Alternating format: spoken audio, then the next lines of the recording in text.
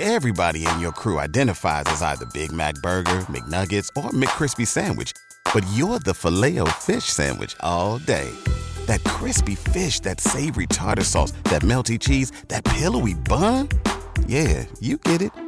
Every time. And if you love the Filet-O-Fish, right now you can catch two of the classics you love for just $6. Limited time only. Price and participation may vary. Cannot be combined with any other offer. Single item at regular price. Ba-da-ba-ba-ba.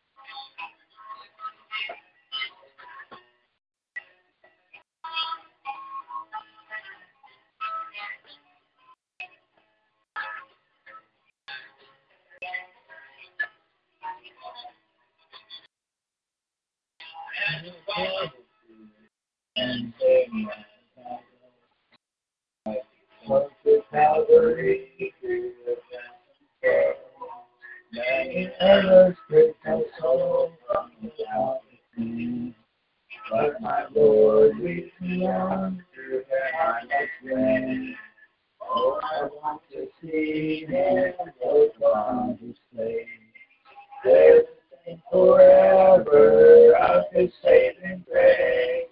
On the streets of glory, refuge my soul. Cares all past, home at last, ever to his door. What's the last?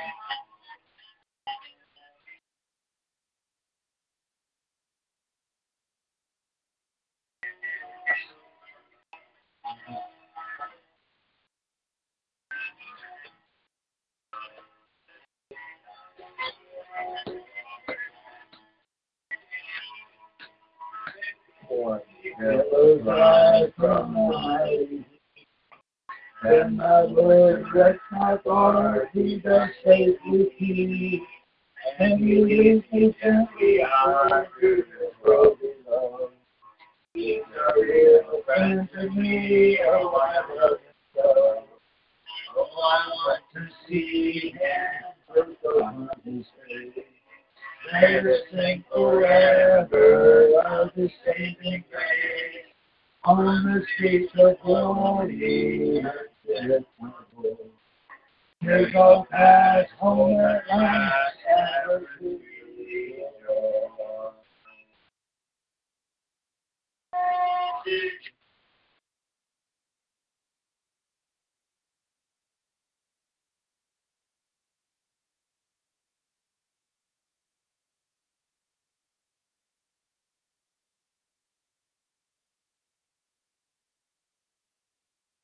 And they look to the songbook real fast. Hold on for a minute.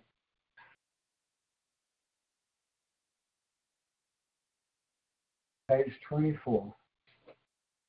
Oh, for 1,000 tongues to sing. All of these pages can be printed from our, is it T-Cloud? Or seen? It's linked on the website, music.html. Okay, so if you go to music.html, there's a link there. I forget whether it's P-Cloud or Sync, but either way, there's a link there. Or maybe it's not neither one of those. However it is, there's a link there on music.html where you can download all these lyrics on paper to where you can learn the songs, sing them at home as part of your private worship.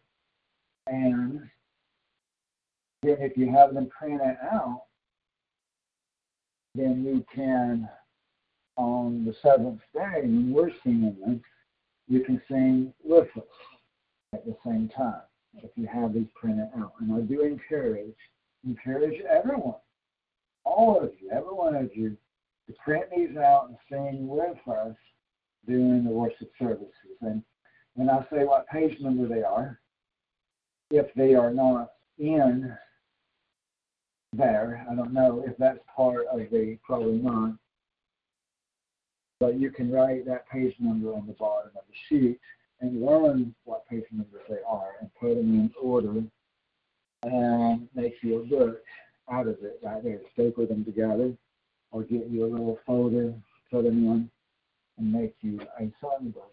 And you can also download the music with the words, the MP3 audio, to use it as a worship tool all week long as part of your worship and learning these songs. These songs have power.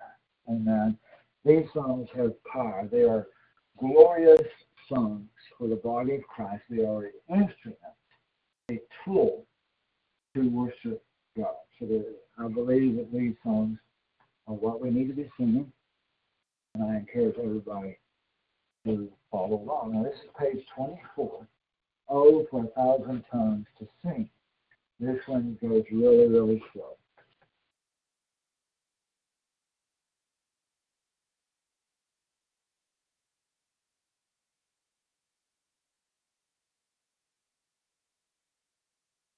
I'll find it on here.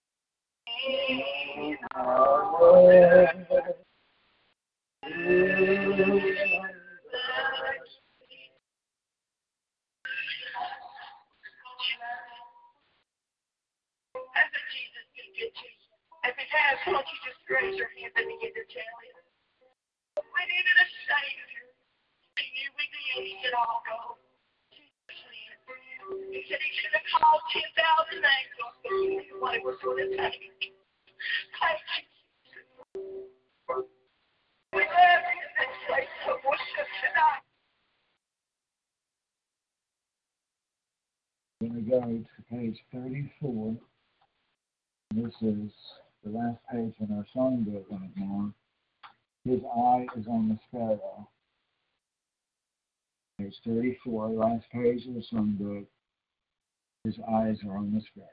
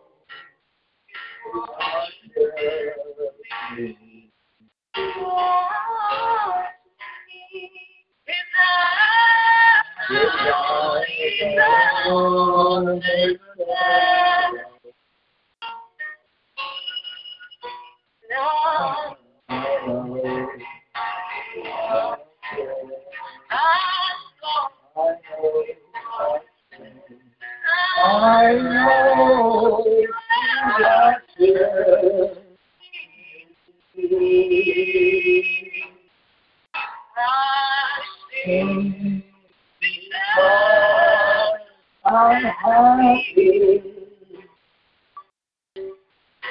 I sing because I'm free. Because all my sorrow I was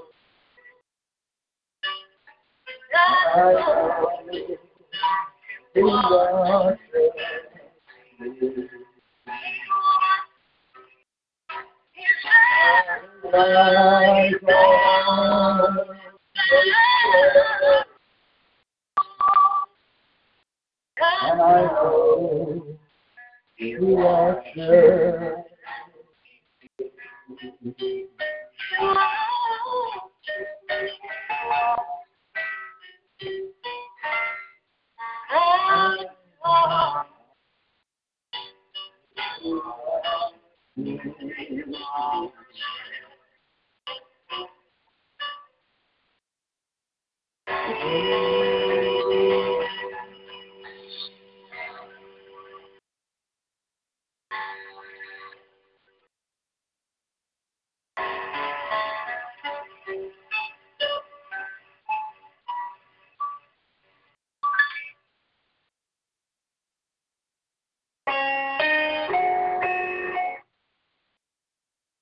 Amen. Praise God.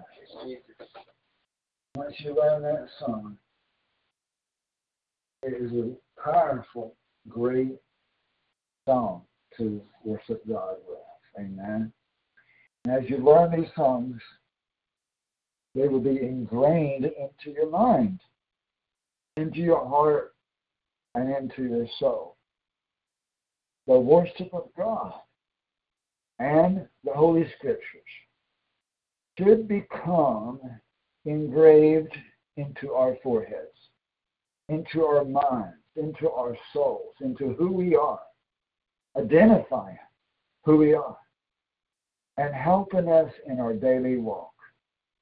When we get discouraged, when we get lonely, and when we are greatly persecuted and forsaken, we will remember these songs and the Holy Scriptures, and they will encourage us. Amen. We'll be able to sing songs of praise to God, even upon a bed of torture,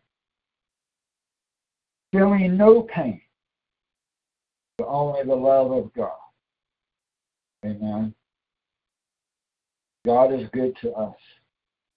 We ought to be good in return to Him. We ought to be good to Him also. Amen. God is good to us. Praise Jesus.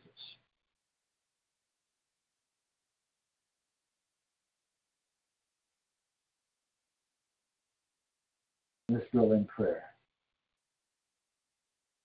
Lord Heavenly Father, I praise your holy name. In the name of Jesus, thank you, Lord, for these songs of worship. Thank you for the Holy Scriptures. Thank you, Lord, for this appointed time to gather together, all of us, all across the world. We praise you, Lord. We worship you. We thank you, Lord, for the spiritual food that we're about to enjoy.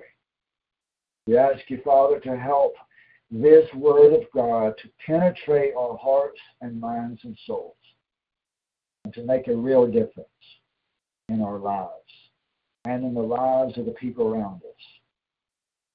May we shine brighter for you in this dark and wicked world. May we make a difference in this dark world, ushering in your kingdom, your ways, your laws, your commandments, and your love, even now upon the earth. May we hear your presence and hear your voice and speak forth your words and be your hands and your feet in our schools, in our communities, in our families, in our social media posts, in our neighborhoods, in our workplaces, and everywhere as we go. May we plant seeds of your goodness, seeds of your words, show us the way, Father, how we can plant seeds that will actually prosper. Give us the seeds to plant. Give us the way and the means. Give us the resources. Give us the tools and the instruments, and we will use them. We ask, Lord, for your blessing, your anointing on it. As we go and write scriptures on the sidewalk with chalk, as we write scriptures on money, cash bills, as we write scriptures on the envelopes we send in the mail, as we write scriptures on invoices and bills that we pay, as we write scriptures on walls, and as we put up flyers and tracts in toilet bathrooms and bus stations and park benches, wherever we go, may we leave a trail that God was there, that your word was there, that your truth was there, and a seed for someone to pick up and carry to another place, another spot. May you fertilize it, may you water it, and may you grow it for your kingdom, for your people, for your inheritance, for your family, for your sons and your daughters, and for your glory. We praise your holy name. We will go. Send us, and we will go. In Jesus we pray. Amen. Praise Jesus. Amen. Praise God. Let's turn to the book of Revelation, chapter 3. Praise Jesus. Happy seventh day, everyone.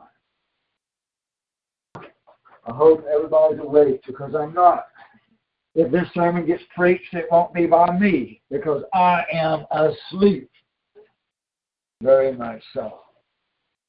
Praise the Lord. His voice does not sleep. His word, His Holy Ghost does not slumber. Amen. Praise Jesus.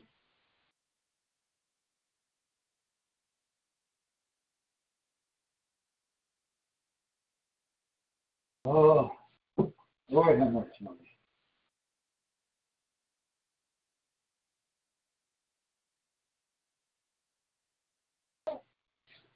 A little bit more.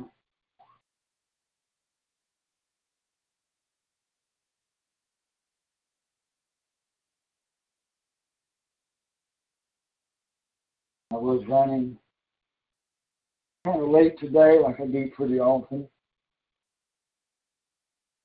But all you have to do, no matter how you connect to our broadcast, even if it's over the phone or over the internet, either way, just stay right there and wait for us to connect.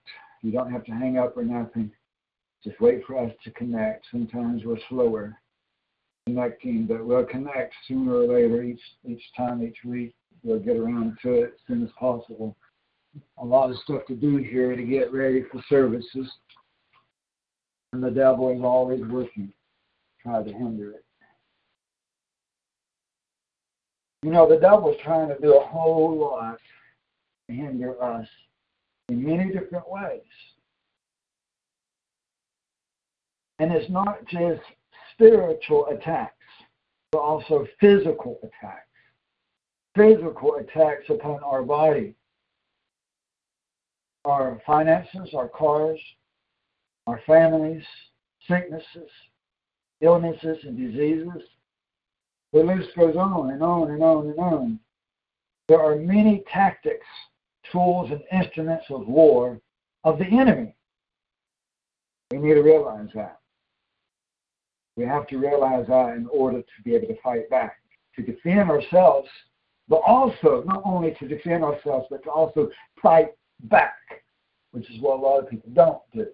They just defend themselves to some degree, but they don't really fight back.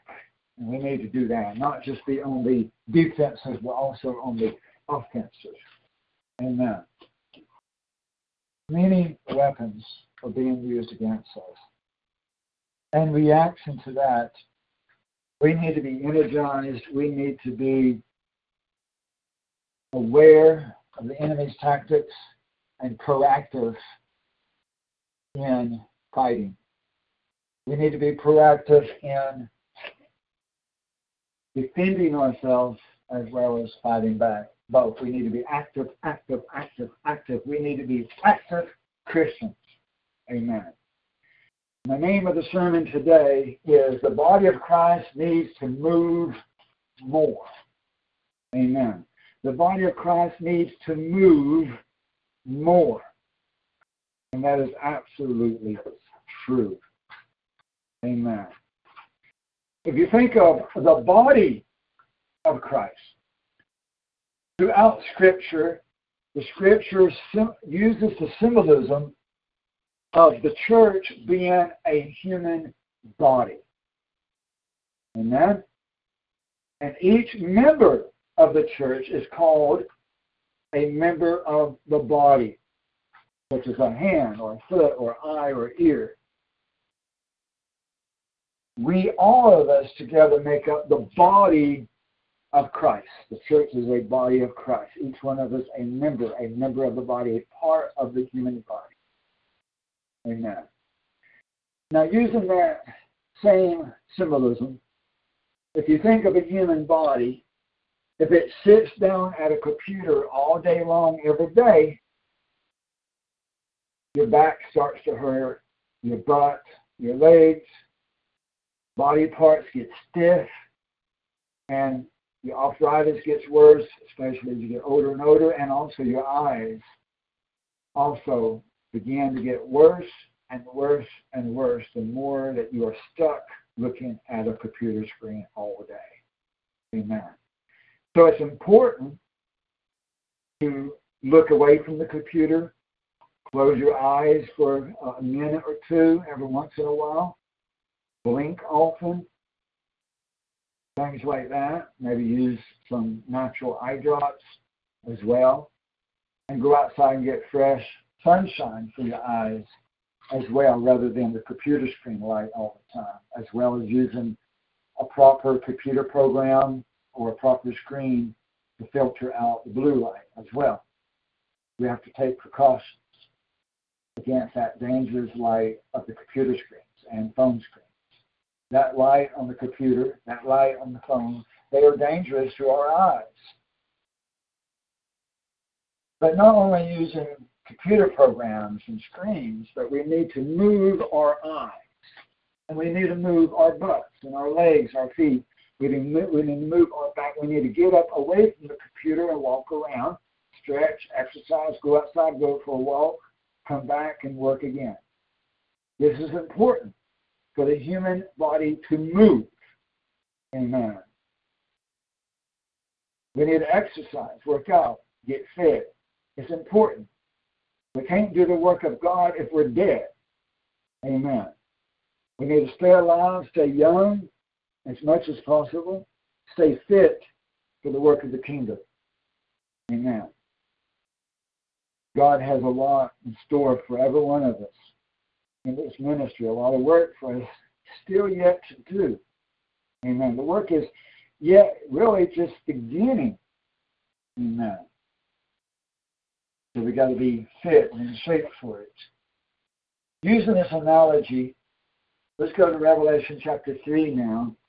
And in Revelation 2 and chapter 3, these are letters to 7 different church areas, 7 different time periods throughout time, from the time that John, the Apostle John, not John the Baptizer, but rather John the Apostle, was alive in the Mediterranean Sea on the island there.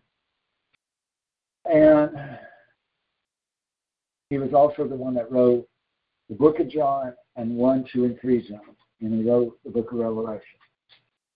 These are all the same John, but not John the Baptizer.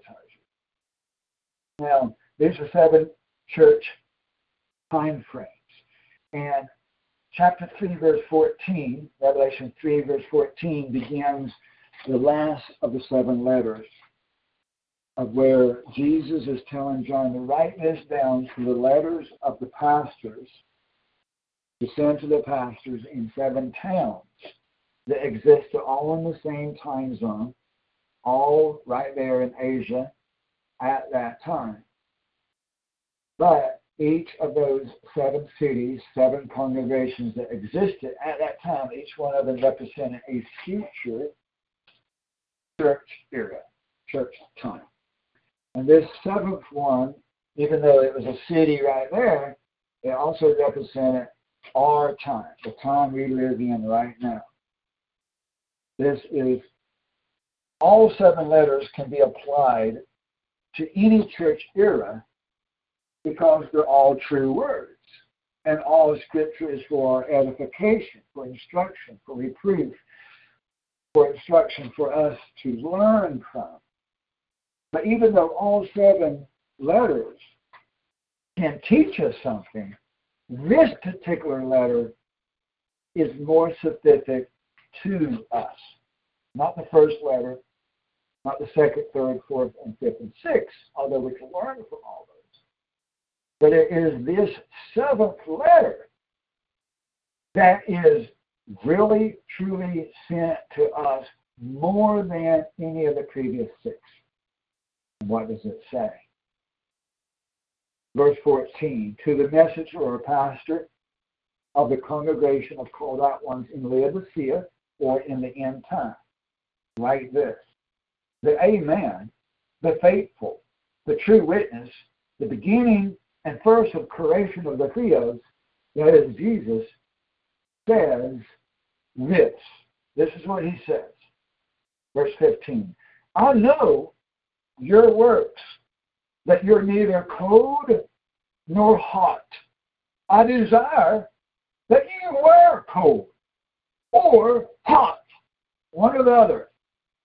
But you're neither one. You're lukewarm. This is what he's saying to the church, and he's right. Hey, he's the Amen. He's the faithful. He is Jesus Christ. He is God. What he says is not a false accusation against us. Amen? Jesus is not bearing a false accusation against us. And this is not Pastor Tim talking or the Apostle Zimmerman. Remember, the Apostle, he's asleep. But Christ says, you are lukewarm. I wish you would be hot or cold, one or the other. But you're lukewarm. What does that mean? Verse 16, so because you are lukewarm and neither hot nor cold, I will vomit you out of my mouth. Amen. Verse 17, because you say, I'm rich, talking spiritually rich. I know about the commandments. I know about the 7th day. I know about Christmas and Easter and Passover and unleavened bread. I know about even who the son of perdition is and when he's going to show up and how. And so I know all these things. I am rich. And I have become spiritually or literally wealthy, and I have neither nothing. You got food on your table, shoes on your feet, a house to live in. You got everything you need. And you do not know. And yet, and even though it says and that, they would change that to yet, Robert, if you want to send me a note on that later. Yet you do not know that you are wretched and miserable and poor and blind and naked. Amen.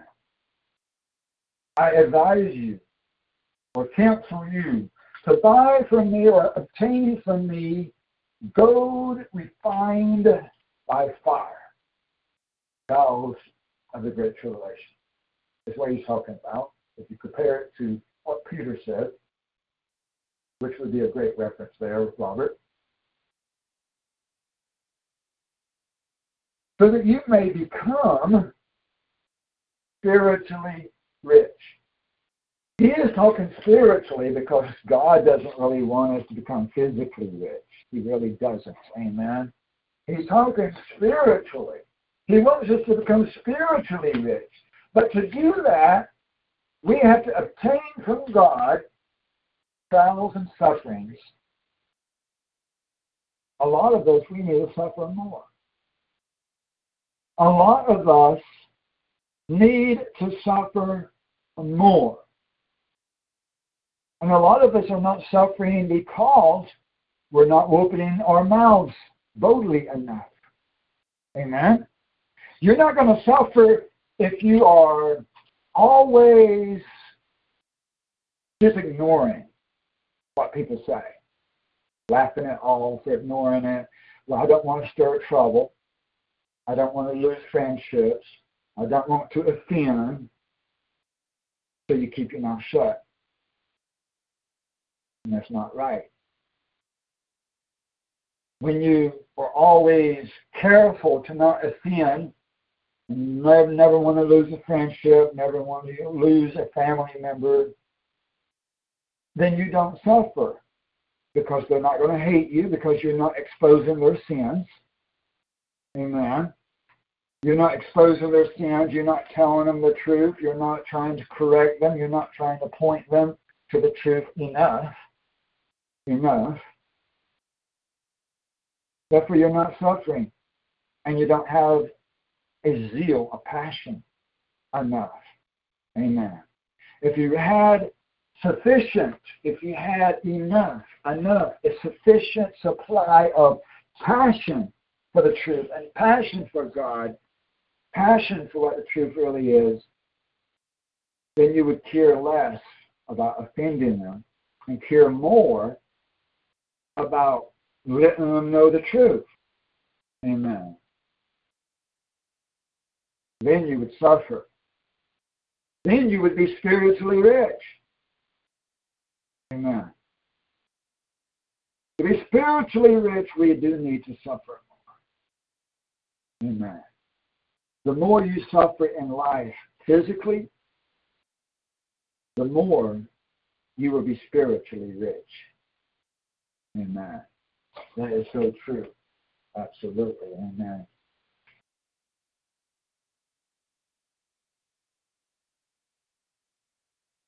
And it says, so that you may become rich and also have spiritual white garments, so that you may spiritually clothe yourself, so that the shame of your spiritual nakedness will not be revealed, and so that you would have spiritual eye salve to anoint your eyes so that you may see.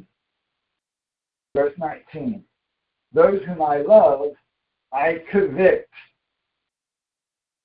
That means you will feel guilty of your sins, because God will expose your sins to you. He will do that because He loves us. God will offend us because He loves us.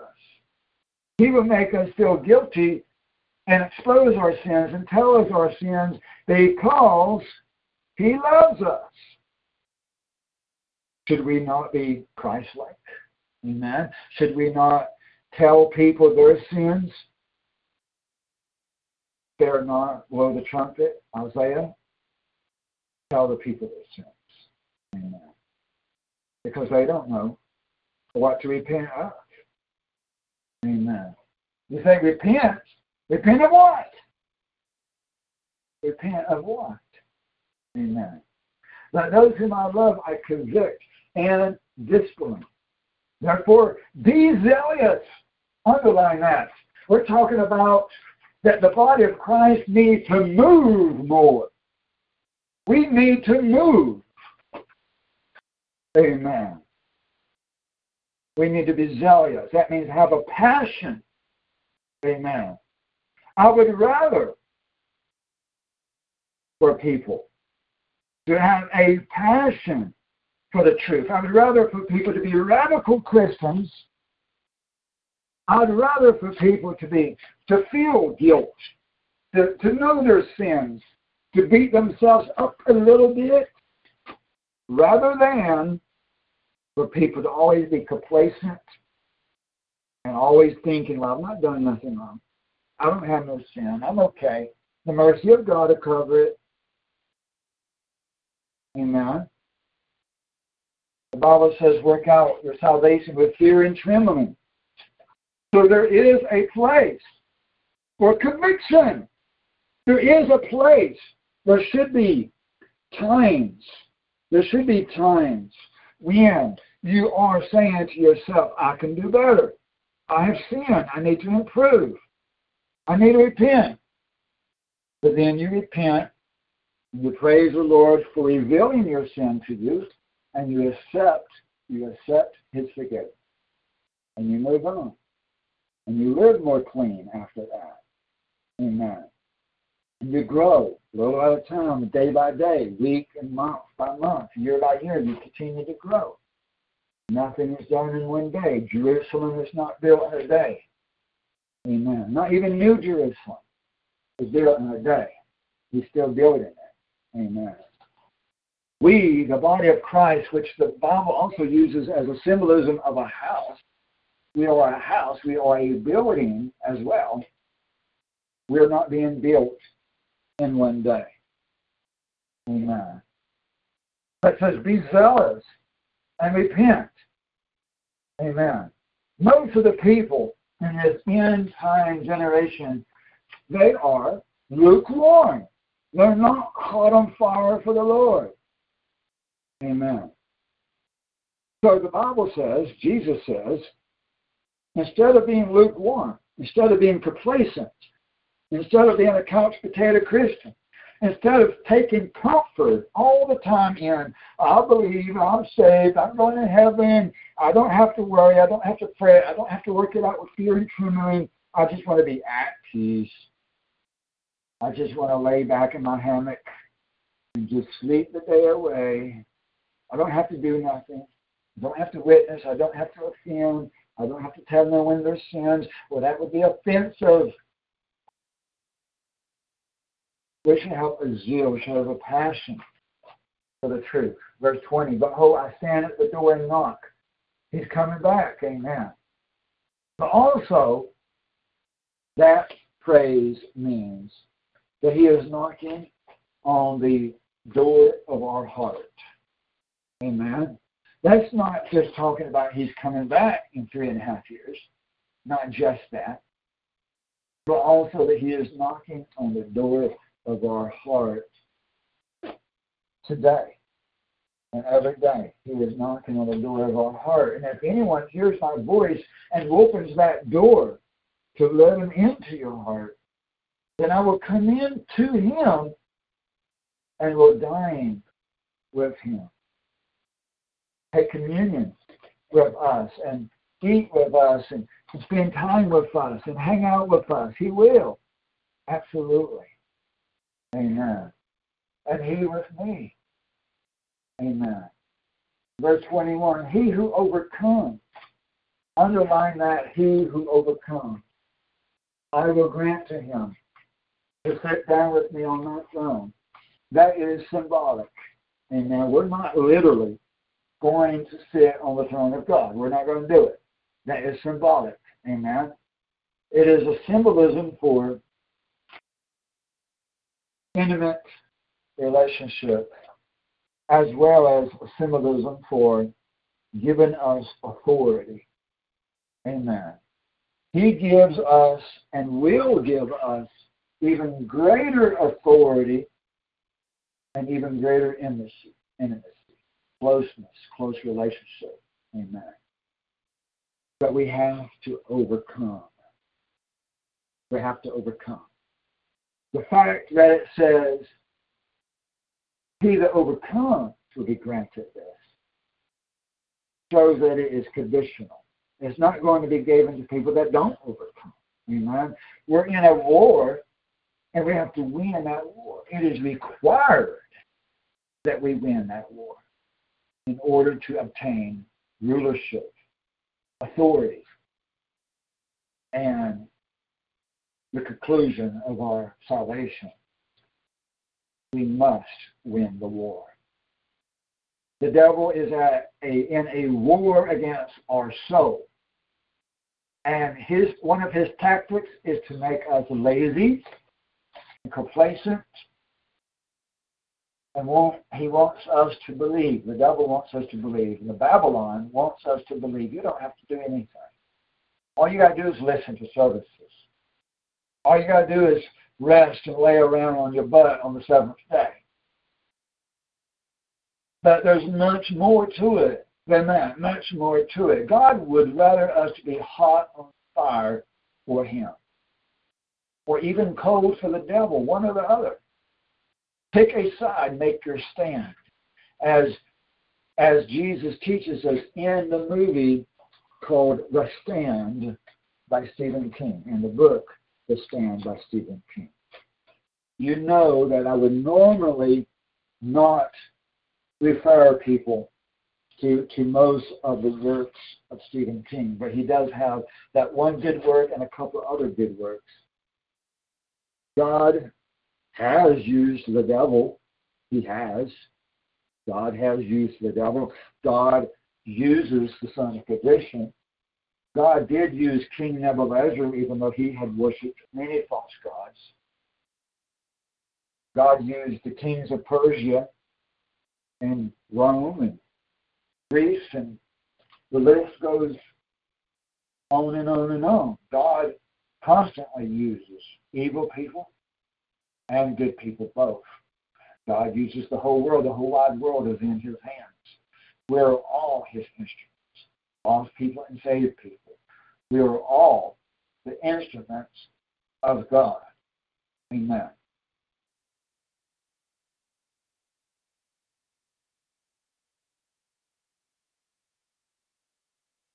People would do well to watch that movie, The Stand.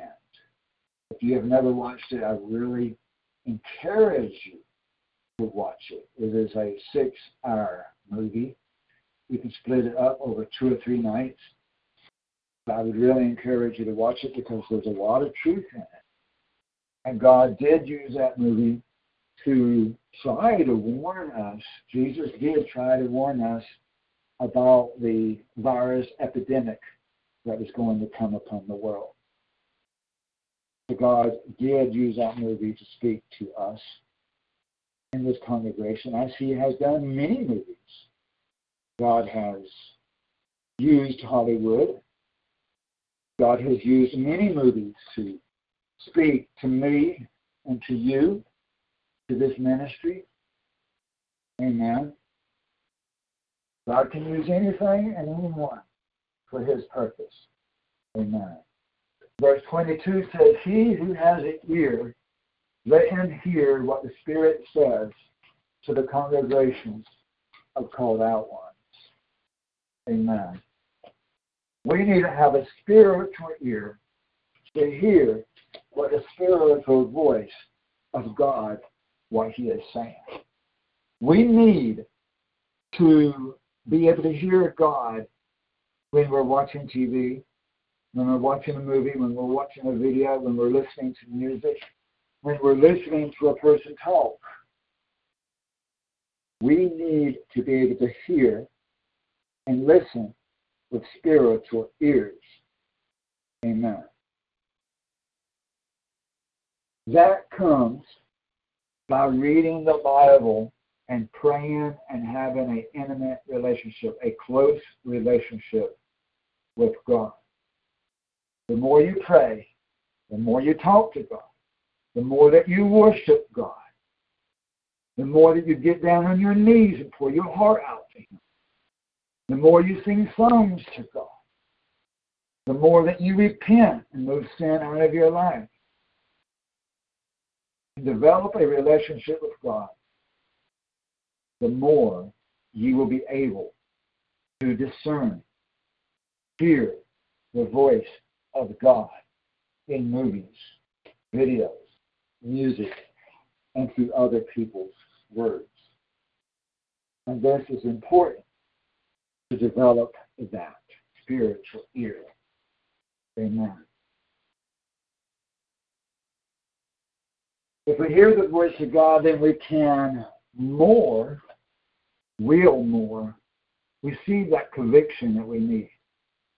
We will feel guilt more for our sins, and that's a good thing.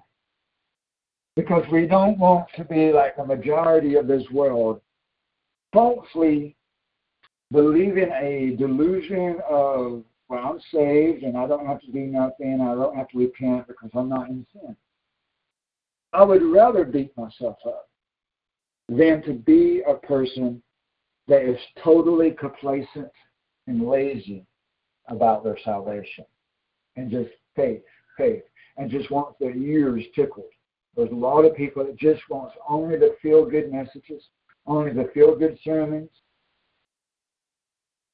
and they just want their ears tickled. They don't want to feel conviction. They don't like the strong language that I use. They don't like the strong, bold speech that I use. This is not for them. They're more comfortable in Babylon. That's the truth. Amen.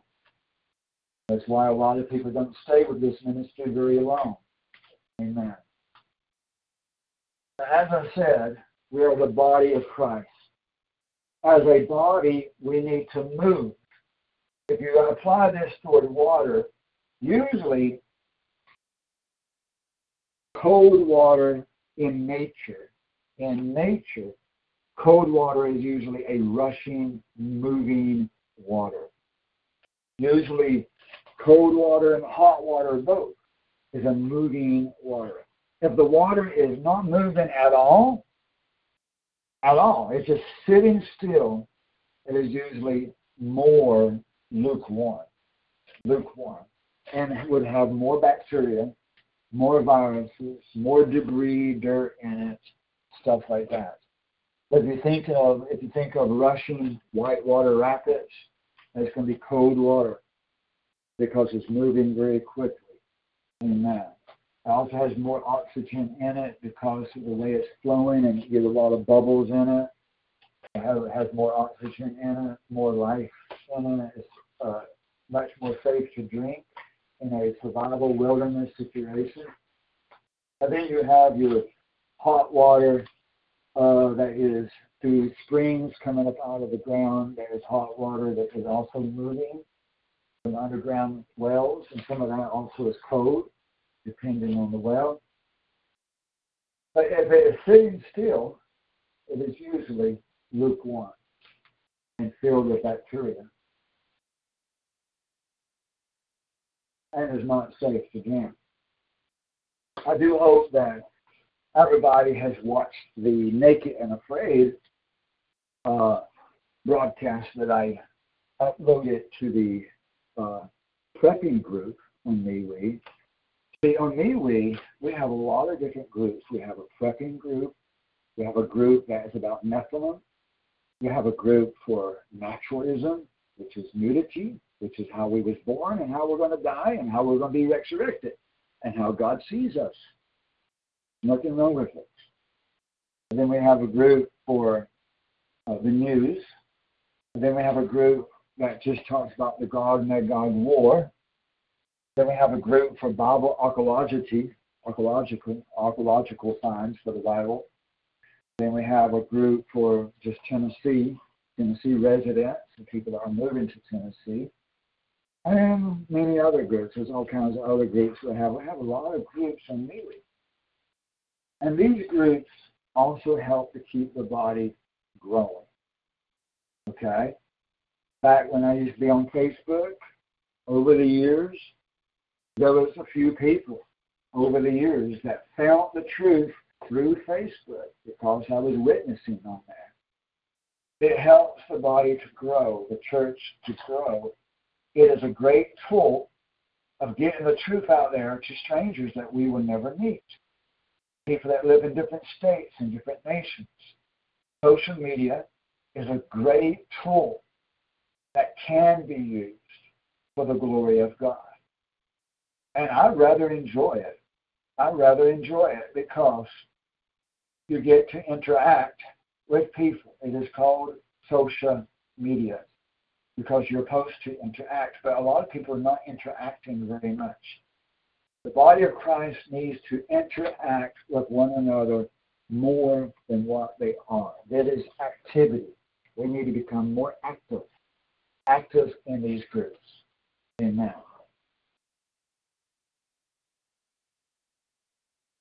So there are many ways that the church needs to be moving more and be more active. Many ways. spiritually and physically, we need to be moving the body, the church, your body. Not only spiritually, but also physically, we need to be moving our bodies in many ways. I encourage every one of you to start exercising, getting in shape, and getting stronger for the Great Tribulation. Because the Great Tribulation will be a difficult time. If you was to watch the Naked and Afraid broadcast that I uploaded on the Prepping group on MeWe, you're going to see a whole lot more than just naked people. They do blur out the body parts. They blur out the body parts. So you really don't see nothing but their butt. And even if you did see their entire body, there would be nothing wrong with it. It's not a sexual show. It is not. It's not a sexual show just because they're naked. A lot of people, especially so-called Christians, they think, oh, it's called Naked and Afraid, and there are naked people on there, therefore they must be screwing one another. No, they're not. There is no sex on the show at all. It is not a sexual film. It is a survival show. And the reason they are naked is because it's based on Adam and Eve. And Adam and Eve, they were naked without sin. Without sin. Amen.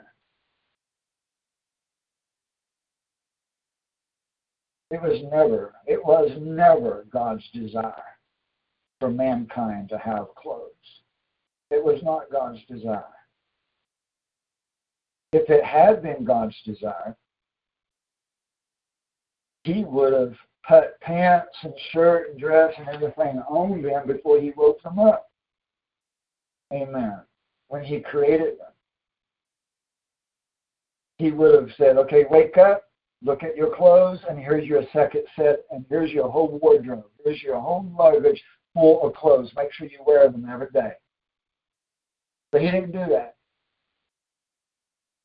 He kept them naked. We don't even know how long they lived before they actually committed the first sin. They might have lived for many years. We don't know how many days, weeks, or years that they lived before they actually committed their first sin.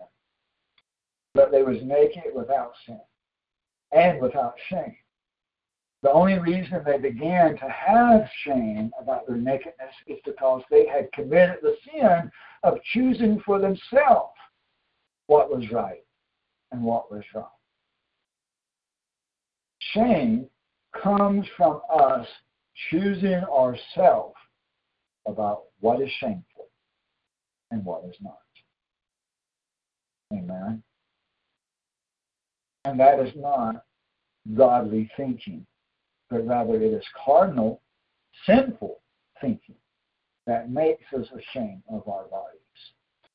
Our bodies, our naked bodies, they are the temple of the Lord. Your clothes are not the temple of the Lord. Amen. A lot of people look at their body with a shirt and pants and socks and shoes on and a coat and a winter coat and a hat on, and they say, this is the temple of the Lord. But if you rip all of that off, then you will see the temple of the Lord. Amen. I say all that because a lot of people need to understand it's not wrong to watch that TV show. It would be a great benefit for you to watch it so you can start learning certain survival skills and so that you would become more and more accustomed to seeing the human body without thinking in a sexual way. To realign your thinking to the way God thinks and to the way that you should be thinking, more spiritually minded rather than carnally minded. So it's good for you in that way, as well as learning the survival skills, as well as coming to a comprehension, an understanding about how hard it can be to survive. A lot of people are under a delusion, a deception, a misunderstanding that it's going to be a walk in the park. It's going to be so easy, a lot of people think. So easy. Well, I've got this box of stuff. I got this flashlight, and I got this book, and I read the website, and it's just going to be easy. And the Lord will be with us. It's so easy. And we're going to be shocked at how difficult it will be. In that particular episode I had uploaded of The Naked and Afraid, there was a man on there that had been in the army, a military soldier, coming in there thinking that he was going to be a badass, that he was a coward, he was a wimp, and that. But the mommy outdid him, and that. It's always interesting to watch who will be able to make the entire 21 days all the way to the end, and who will not, who will leave early. Some people leave, believe it or not, there has been quite a few people to leave on the second day, and third day, and fourth day, and fifth day. It's ridiculous. A lot of them come in there thinking, oh, it's going to be so easy. A lot of them will say, on the first or second day, I didn't know it was going to be this hard. And there are a lot of people that go in there that are so-called survival experts that have built fires by the hundreds and the thousands of fires in their backyard or in the camping trip or at the campground. Oh, I have built a fire. I have built a fire. I have started a fire 100, 1,000 times. I have made a fire. But then once they get there in the woods with nothing but maybe a fire starter, they can't even get it started with a fire starter.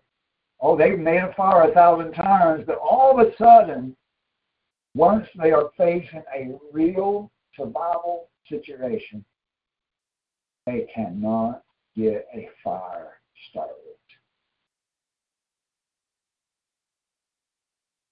It's a real eye-opener. And I'm not trying to discourage people. And we know that we will have God's help if we are faithful to Him and trust Him and do our part. But at the same time, we should not have this deception that it's going to be so extremely easy. I really believe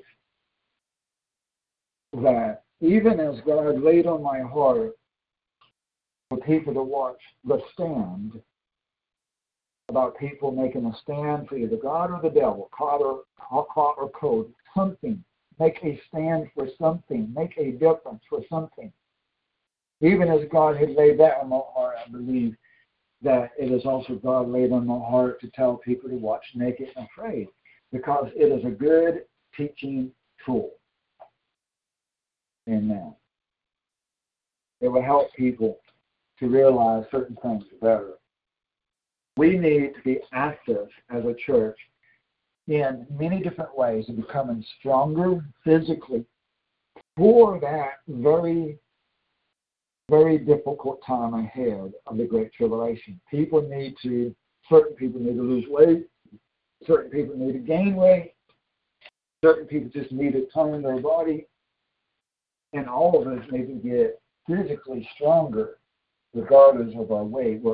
Every one of us is just too weak mentally, emotionally, and physically and spiritually.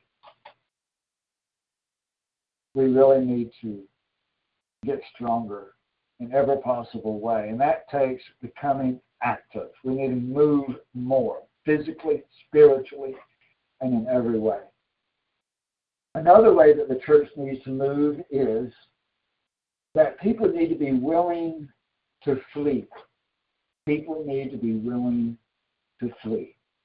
a lot of people are not willing to ever pick up a luggage bag or rent a truck or rent a car or get on a bicycle or get on a plane or get on a bus or do anything to get out of danger. A lot of people are in the delusion that they're going to be able to stay where they're at forever and forever and forever, and God will protect them. And no, He won't. Amen.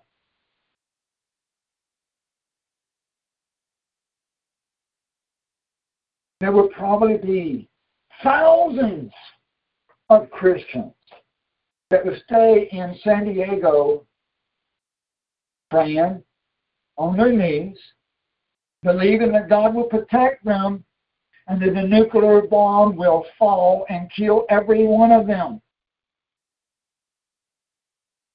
That praying on their knees, praising the Lord, trusting God, but they will all die, every one of them, because they were not willing to hear the voice of the Lord speak loud and clear, get out of the danger zone. Amen. And it's really because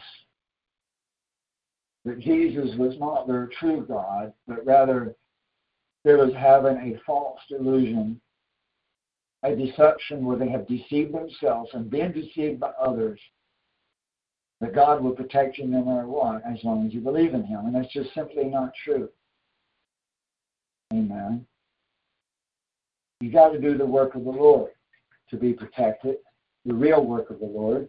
And even then, you might not be protected. A lot of people are supposed to die for the glory of the Lord, each one depending upon their individual calling. Amen. But people must be willing to flee. And the sooner the better. A lot of people think, well, I'll just wait to the very last day. And that might be God's will for certain people. But there's also a lot of people that that's not God's will for them to wait to the last day. There's a lot of people, a larger number of people, that should be moving and should be getting into place weeks and even months before them.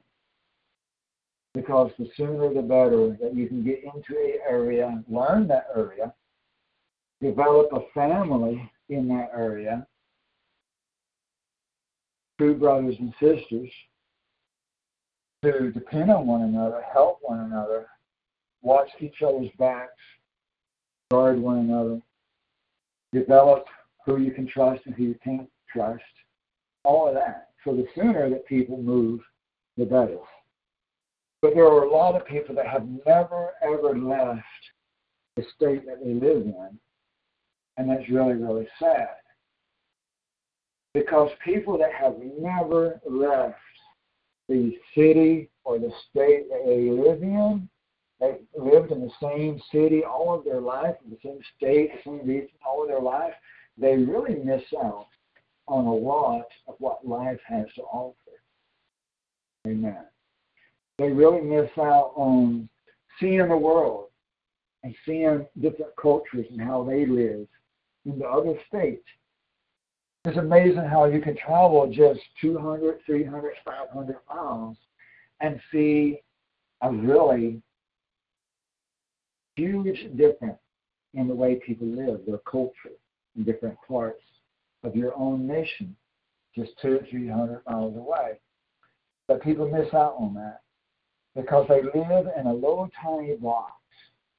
A lot of people live in a very small box that is really a prison. Their work is a prison to them. Their family, their wife is a prison to them. Their husband is a prison to them.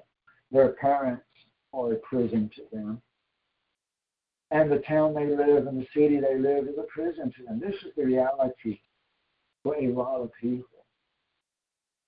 And sometimes it's different situations where it's much more difficult to escape.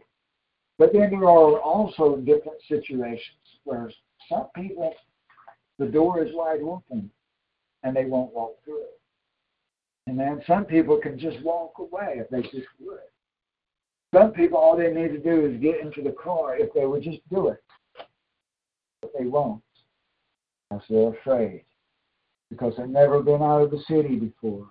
They don't know what's on the other side of the wall. There might be a monster hiding behind the wall. This is literally the things I'm seeing right now. This is literally what I'm seeing right now. I told somebody maybe a couple of weeks ago who wanted to be baptized. And I said, go a certain spot to this place where you can baptize and that would be a good location. It's not that far. And the response was, I've never been that far by myself. Ever in my life. I've never been that far. I think it was 10 kilometers, 15 kilometers, something like that. Can you believe that?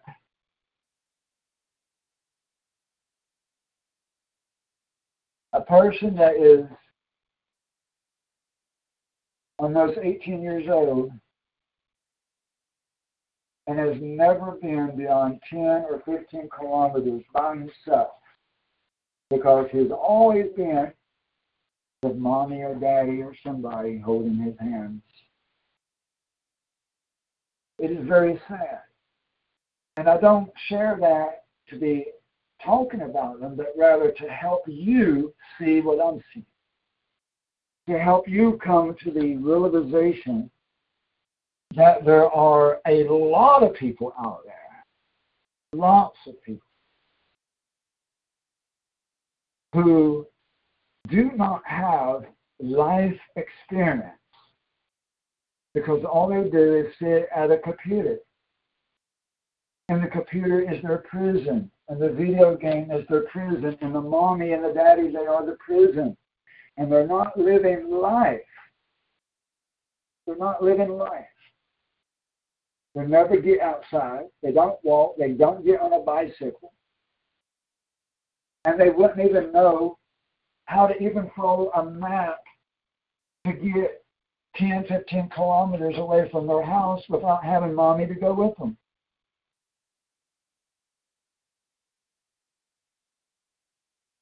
And this is what I'm seeing on a regular basis. Not just one person. Not just one time. It is what I'm seeing constantly all across the world. Young men who are not men, but little boys.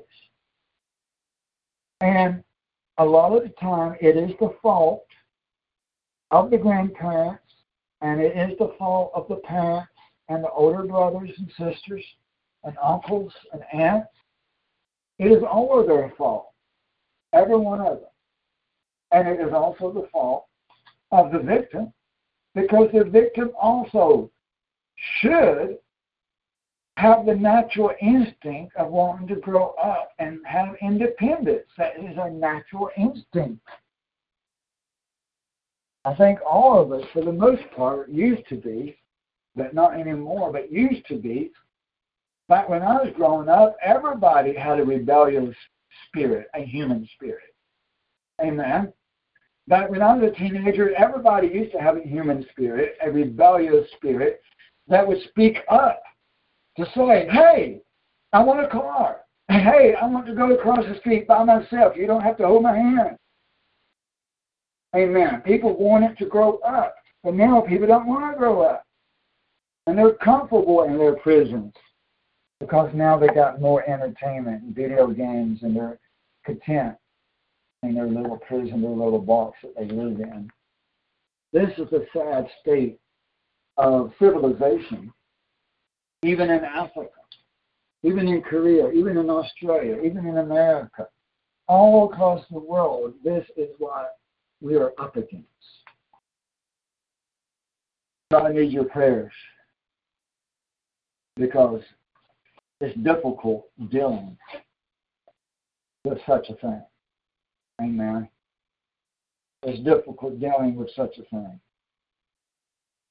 But we need to be willing to moved physically and spiritually. We need to be willing to move to a different town, a different neighborhood, a different house. Yes, God calls us to do so, and we need to be able to have that spiritual hearing, a spiritual ear, to hear God and to obey God if He does tell us to do that. And the urban cities, the big urban cities, they are extremely dangerous places. Pastor Ehud just got mugged by a gang of thugs. I thought it was one guy, but it was a group of guys, thugs. And I hope that everybody continues to pray for his healing. I've not yet heard back from him about how he's doing, but hopefully I'll get another email from him today or tomorrow with an update, I hope. And he will be listening to this sermon, so Pastor Ehud, we are all praying for you. But the urban cities, the big cities and the capital cities, these are extremely, extremely dangerous places to live. And we are in a war, and the devil does want to kill us now. The devil ain't going to wait until the strong delusion to try to kill us. He wants to kill us now, physically as well as spiritually. You need to watch your surroundings. You need to be careful what road you go down and when you go and how you go. Amen.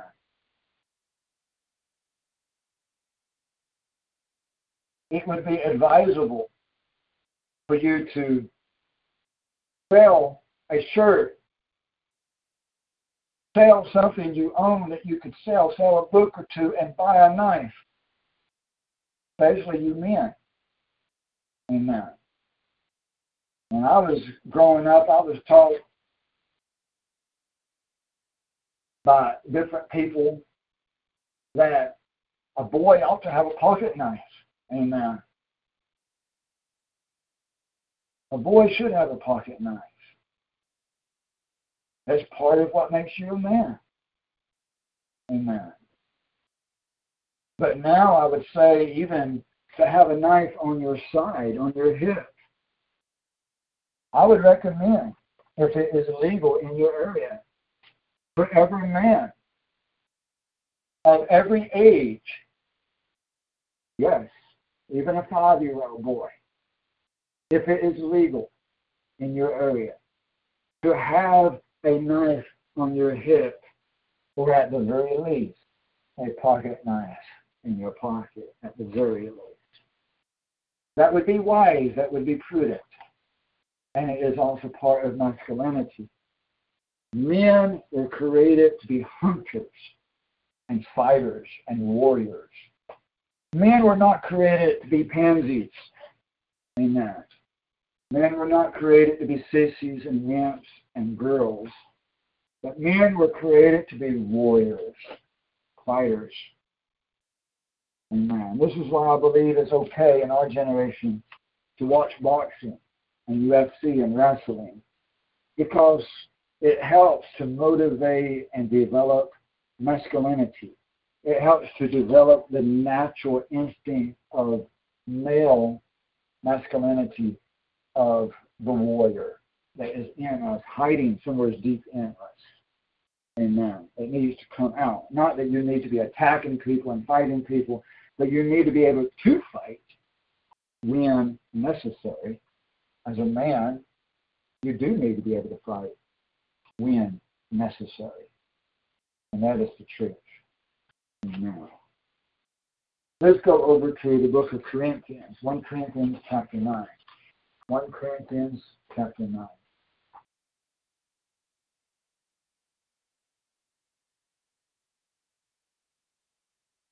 Page 184. Thank you. Page 184.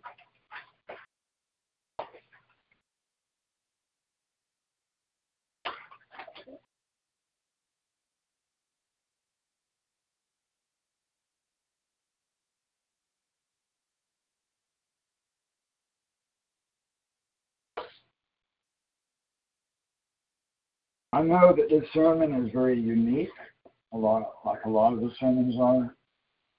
Praise Jesus. Amen. We don't want the same kind of sermons that Babylon has. We don't want that same kind of sermon that Babylon has. Do we? No, we don't want that same kind of sermon that they have. Amen. My calling is unique. Amen.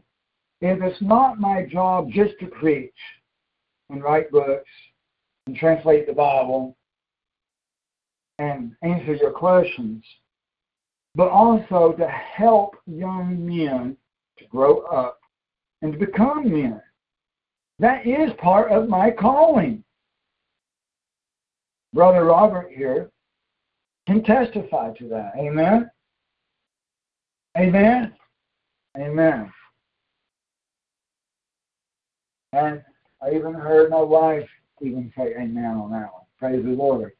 When she says amen, you know it's true. Amen. Proud of you, honey, for speaking up on that. So, I'm going to be talking different from other pastors because I have that unique calling. Amen.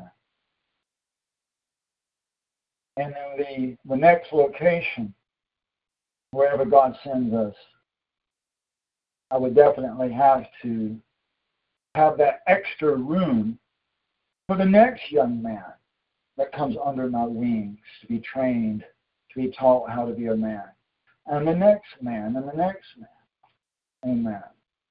Because that is my calling. That's what God is doing. Amen. And I need your prayers on that as I lead these young men to greater masculinity. But to do that, I have to make these men move. Amen. Not everyone can make the same measure of a move in the same way, but you can still move mentally. Even if you can't move physically, you can still move mentally into a new area of your mind. Amen. Move into a new area of your relationship with God. Move into a new unexplored region of your masculinity. Being willing to grow in maturity and masculinity and boldness, and coming out of the Babylon thinking that you should not offend anyone, and you should never get angry, and so forth and so forth. Many different false doctrines of Babylon these Babylon churches want to keep the young men as little boys.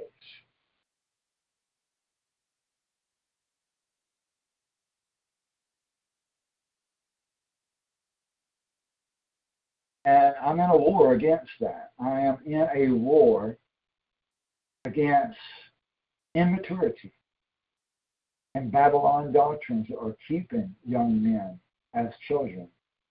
And I'm in a war with their grandparents and their parents and society as a whole. Amen. So I need your prayers on that. In 1 Corinthians 9, let's go down to verse 26. Verse 26. Therefore I run in such a way as not without aim. I box or I wrestle in such a way as not beating the air. Amen. But I discipline my body and I make it my slave, so that after I have preached to others, that I myself will not be disqualified. Amen. This is Paul talking to the church, the Christians, at a town called Corinth, city of Corinth. And he's writing that letter to them, and they received this letter. The pastor received this letter. This was not written as a book of the Bible, even though it became a book of the Bible. It was written as a letter to a pastor of the church in the city of Corinth. The pastor read this letter and then read it to the rest of the congregation. And that letter was preserved. And then centuries, or actually decades later, maybe centuries later, maybe 300 years later, someone decided, hey, let's take this letter and the other letter of Paul And the other letter of Paul and letter of Peter and a book of Matthew and all, and let's put it together as one Bible. And that's what happened. Now, when Paul wrote this letter to the pastor of that church, he said, I run in such a way as not without aim, but I box in such a way as not beating the air. Paul was using the analogy of sports, boxing, wrestling, running, racing, and fresh in the mind of the people would have been the Olympics. The Olympics had already existed for hundreds of years at that point. It was very popular. Everybody was fascinated with the Olympics. Everybody knew about it and kept up with it, what was going on, who was doing what, who was winning. It was like what we see today with entertainment. People had their favorite people and that they would keep up with and stuff like that. And Paul took advantage of what people were thinking about.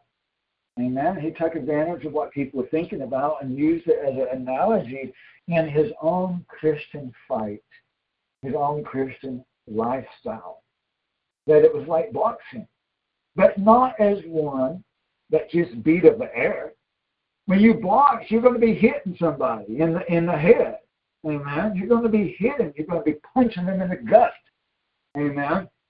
And that's what we need to do with the devil. Amen. We need to knock his block off. Amen. We got to fight back. And if you don't fight back, what happens in a wrestling match? What happens in the UFC? What happens in boxing? If that guy is not brutal, the other guy will be brutal. Amen. If one guy is not brutal, the other guy will be brutal. So it's better for you to be the one to fight hard so that you will not die. Amen. So that you will not be beat up, so that you won't get a concussion. Amen. You got to fight, and you got to fight hard in this life. This life is difficult. Jesus did not promise us an easy road. Amen. If you're going to make it in this life, you got to fight. Amen. Spiritually, mentally, emotionally, you got to fight back. Defensively and offensively. Both ways. You've got to fight. Amen. And that also includes disciplining your body, verse 27. Making it your slave. Amen. In the Olympics, you have to be dedicated and have a passion for the proper diet, exercising, maintaining and building strength, having the proper weight. In the Olympics, in order to win, or even in boxing and UFC, you have to take full control over your mind, body, and soul to make it your slave. Make your body do what it needs to do to win that fight or that championship or that race. Amen. It takes self-discipline. Amen. And that's what we need, is self-discipline. Amen. And we need to prepare for the greatest fight that we have ever fought, mentally, spiritually, and physically. We need to get strong bodies through proper diet, proper exercise, to be able to endure the hardest time of our life, of having to build fires, gather firewood, and run for our lives. And some people will have to hike many, many miles. Are you able to hike 5 kilometers? Are you able to hike 10 kilometers? Are you able to walk 15 kilometers without mommy, without daddy? Would you know how to find your way around? Have you ever been outside your city? Is the city next door to you pink or purple or red or orange? What does it look like on the other side of the prison wall? Outside the video game? Outside your little box? Is it all a delusion? Are we just in a video game? Amen? Are we just in a matrix? How do you know what's on the other side of that wall? Amen.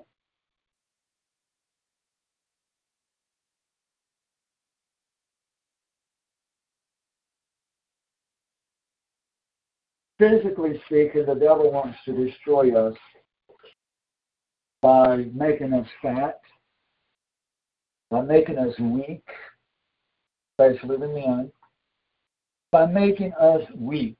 That is one of the devil's tactics. Did you know that?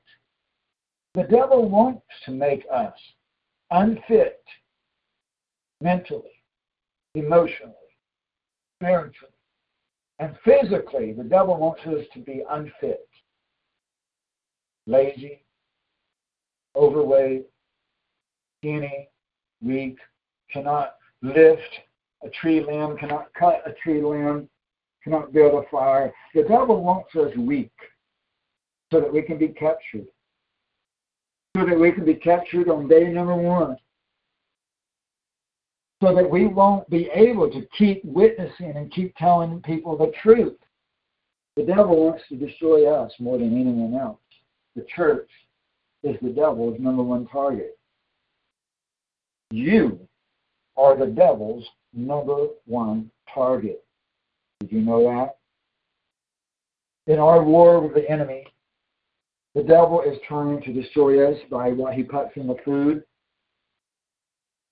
The devil is trying to destroy the entire human race through the vaccines. Is that not true? The devil wants to destroy the entire human race through the vaccine.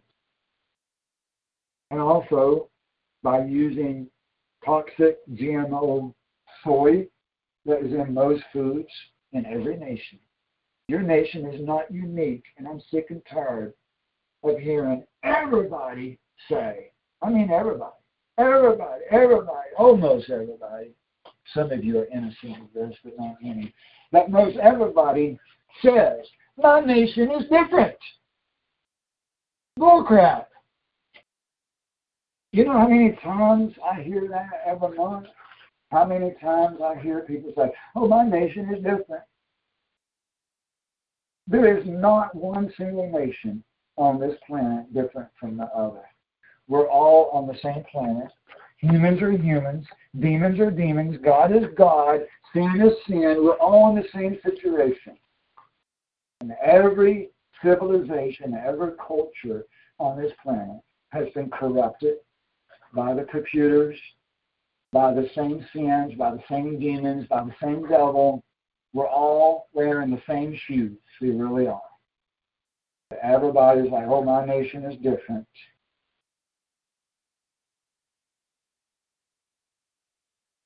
Really, really tired of hearing that. But there is toxic GMO soy in most foods in every nation on earth. They're putting many toxic chemicals, food dyes, and preservatives and pesticides in most food worldwide in every nation on earth.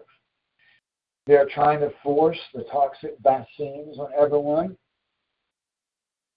and all of these and more problems. We must fight back in every way possible by eating non-GMO food, having the proper diet, proper exercise. Amen. Now, these things I'm talking about right now, the soy, the preservatives, the food chemicals, the food dyes, these not only affect our body, but they also affect our mind, our thinking, our way of thinking, and how much we can think, how much we can focus and not focus. Attention deficit disorder. and mental illness and depression and even schizophrenia. There are tons of mental illnesses and physical diseases, sicknesses, that are being caused by genetically modified soy, food dye, food coloring, pesticides, and preservatives in the food, as well as lack of exercise, improper diets, and lack of sunshine, and lack of fresh air, and lack of exercise. The deficiency of vitamins is one of the number one causes for mental illness. The deficiency of natural vitamins and sunshine is also one of the leading causes of cancer. Eating soy is one of the leading causes of men never becoming men. The soy and the flax seeds and many other things that are in our foods reduces the male hormones and makes men weaker mentally, emotionally, spiritually, and physically.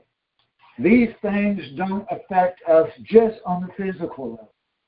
Also, our hormones, which also regulate our thoughts, our sleep, our energy levels, our focus and attention levels, and all of this are altered by the foods we eat, how much sunshine we get, how much fresh air, and how much exercise, and how much you move, and how much you just sit down. I encourage every one of you to move more. Get up and move around. Stretch, exercise. Men, you need to lift weights, even if it's milk jugs. Everybody needs to find their proper weight for your height and gender and make a goal of meeting that proper weight within 1 year. Myself, I want to lose about 5 pounds off my belly and gain about 20 pounds on the rest of my body. That is my goal. And I hope that everybody would make a goal of how they want to retone their body, if that's what you need. Some people might be already perfectly in shape. I don't know. But then you have to maintain that, don't you? Amen. But even if you are in perfect shape, you still may have chemical imbalance, hormone imbalance, nevertheless, from not getting enough sunshine, because it's not just what you eat, and it's not just diet and exercise, but it is also that you need sunshine. And where everybody is stuck inside at work or school, it's extremely important to get natural sunshine in that. And you guys, you need to take your shirt off. Get that sunshine and take your socks and shoes off too. Don't be shy. And get that sun on your feet, on your chest, on your back, on your body. Both men and women need to get more sunshine. It builds your immunity. It is the natural way of getting your vitamin D, and even helps your eyes and your hormones. Vitamin D is actually a hormone. And so your hormones are greatly affected by how much sunshine. Vitamin D, a lack of vitamin D, can actually cause depression and weaken your immunity. In addition to all of this, the church also needs to get more involved in the activities of the ministry. You need to be more active and moving more, not only with diet and exercise and being willing to flee when the time comes, but you also need to get more involved in the activities of the ministry. For example, joining MeWe if you're not a member yet. Amen. I bring this up every week. but it just falls on deaf ears. Some people still have not joined MeWe when they could. I don't understand why. Why is it important to me? It's important to me because MeWe is the number one way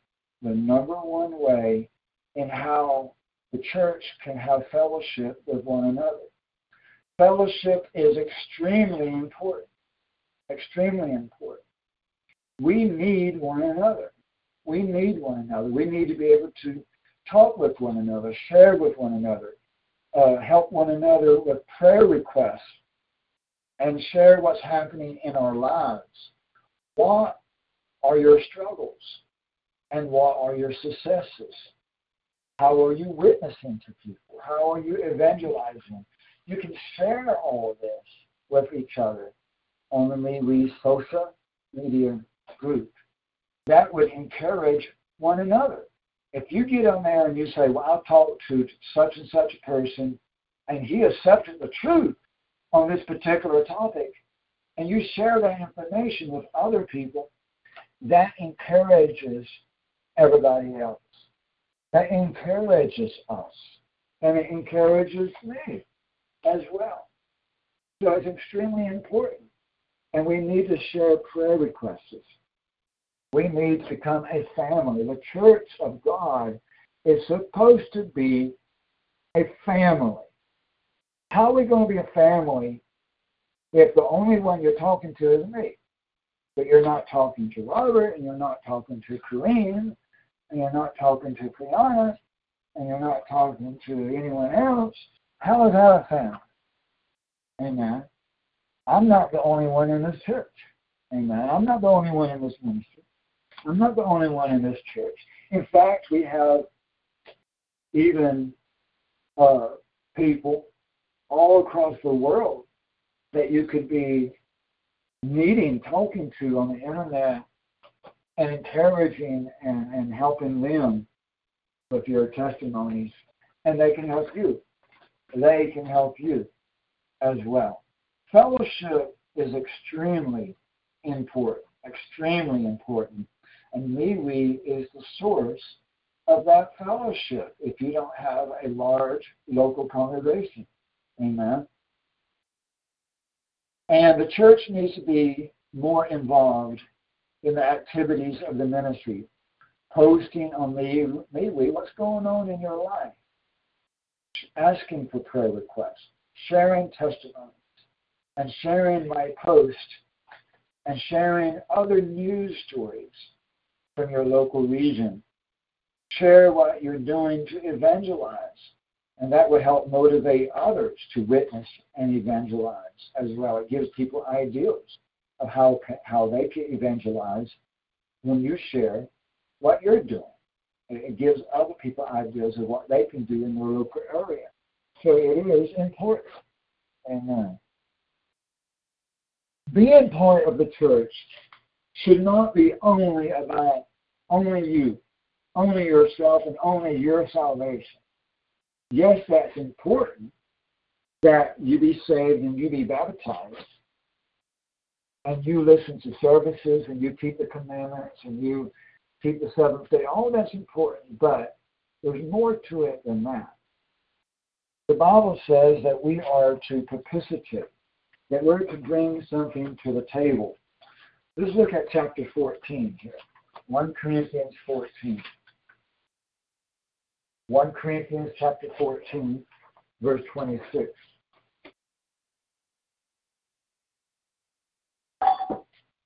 Page 189. 1 Corinthians 14, verse 26. It says, what is the summation then? What is the summary then? What is the conclusion then, brother?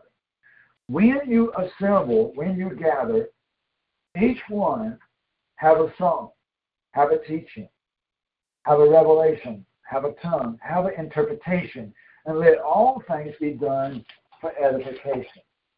What that means is Paul is trying to tell us, the church, that we are, each one of us, bring something, contribute something, okay? Each one of us should contribute something into the worship service and into the activities of the church. There should be one person who leads the singing. There should be one person who might not be leading the singing, but has a really good voice and contributes really well to the singing. There should be a person that helps us to keep the songbooks updated, a person to vacuum the carpet, a person to do something else, another person to light the candles, another person to take care of the door. But over the internet, some of these same things can be done. One person could be sharing a dream they had, or another person sharing a testimony of something that they saw or heard, or a verse that God gave them, a Bible verse that they read this week that they really felt that was from the Lord. To share that testimony, or a testimony of a healing, or a dream, or a prophecy, or a vision, or just something, an answered prayer, how God answered your prayer, a testimony. Remember, the book of Revelation says that we defeat the enemy by the word of our testimony. We've done sermons about the importance of testimony. It's important to give your testimony to the entire church. By joining MeWe, you can write your testimony to the entire church. Amen.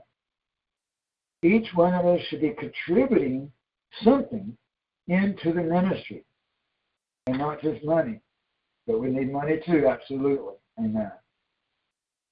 But we also need to be contributing through words, amen, testimonies, and your personal experience, what's going on in your life, so that we can help you and you can help us. Amen. I do encourage baptized members of the church to share a testimony, a dream, a prophecy, an edification, something you read, or even a song. And this can be done during the live worship service as well as on MeWe.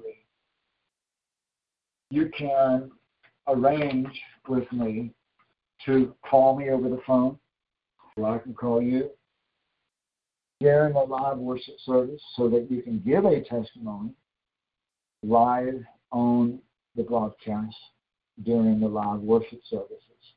You can also use WhatsApp or Telegram. There are multiple phone apps and computer apps that a person can use to talk with me live during the worship service, where everybody can hear you, to where you can sing for the church or give a testimony. And I would like for this to begin to happen.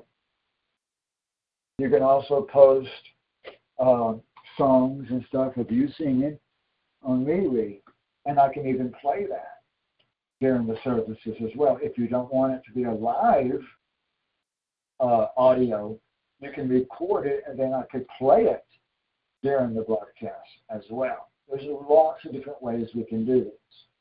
I do encourage people to start sharing songs and testimonies.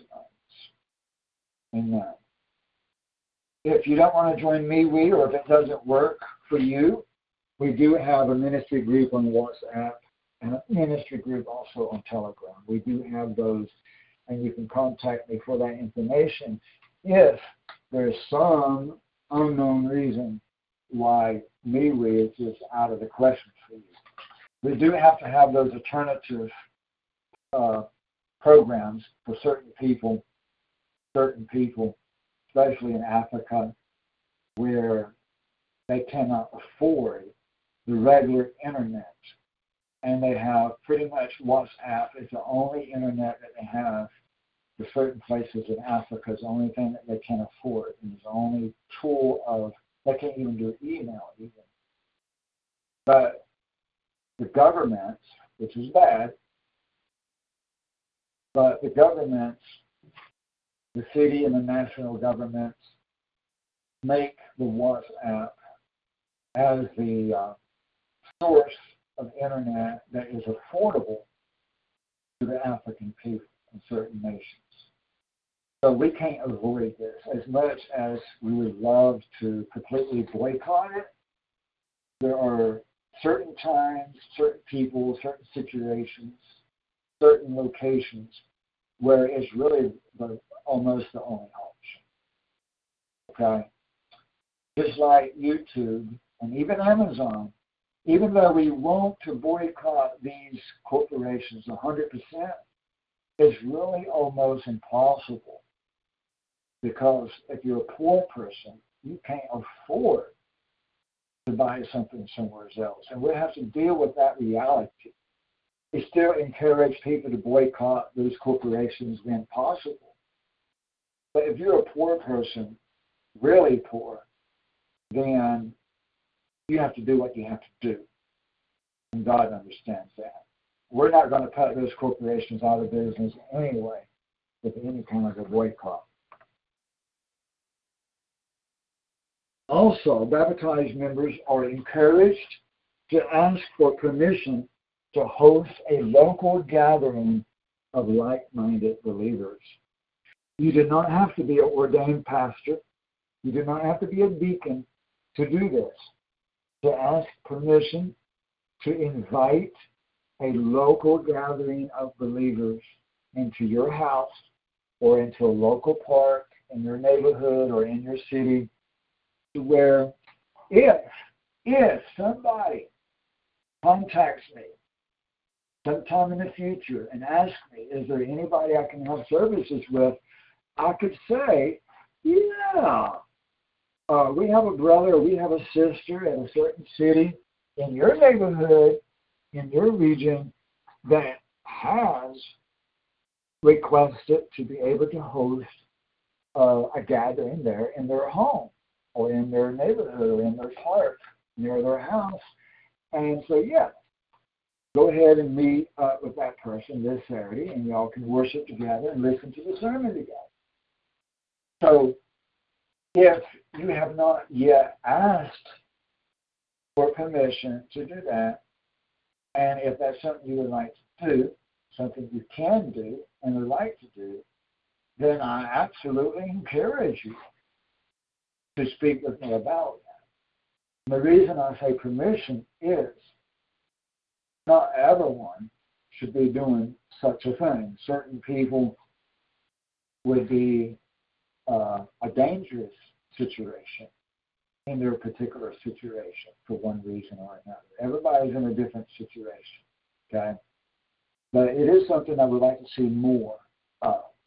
There are certain people that do listen to the services who I would love to hear you arrange with me to let me know that you're willing to invite people in your home or in a local park or wherever it might be, even if it might be in the woods, even in the forest. You know, people do that. In China, in Russia, in Iran, in Syria, in Saudi Arabia, Christians meet in the forest with no chairs, no roof, no walls, no ceiling. They just meet somewhere in the forest and worship God and read the Bible in secrecy. But no, that's uncomfortable. We need a building. We need walls. We need chairs. We need gold. We need silver. We need money. We need meeting. We need it. We can't worship God just in the forest. That's uncomfortable.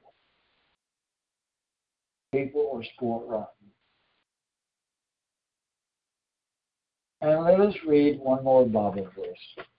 Hebrews chapter 10. Hebrews chapter 10.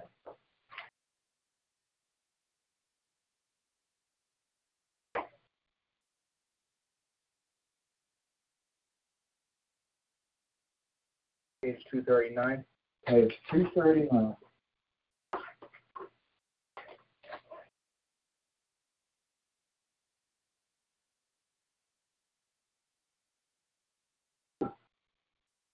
Hebrews 10, verse 24 and 25. Page 239. Hebrews 10, verse 24.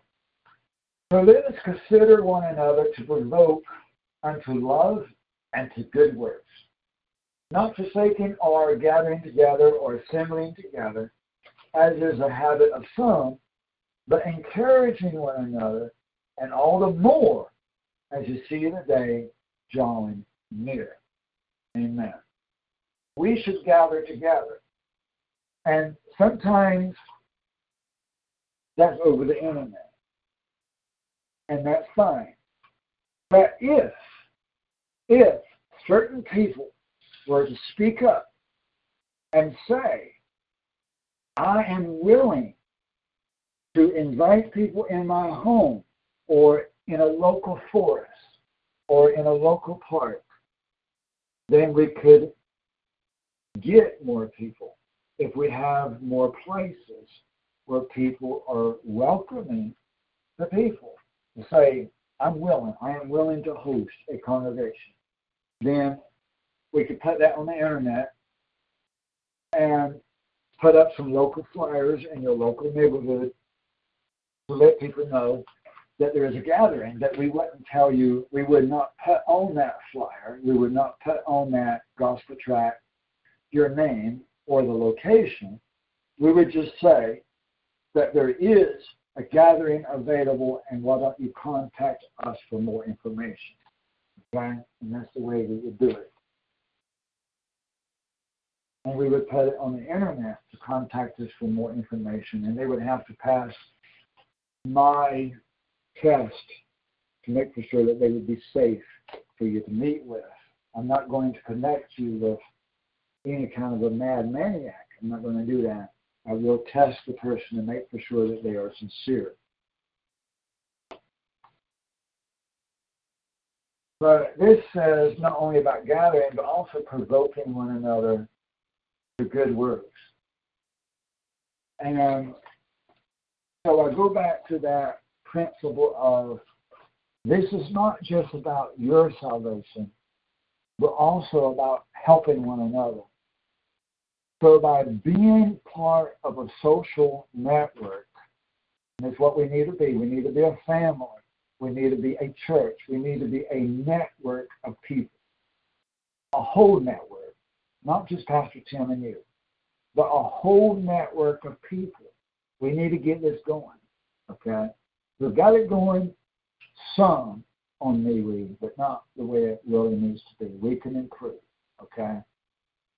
We need more people to join us to help us. Amen.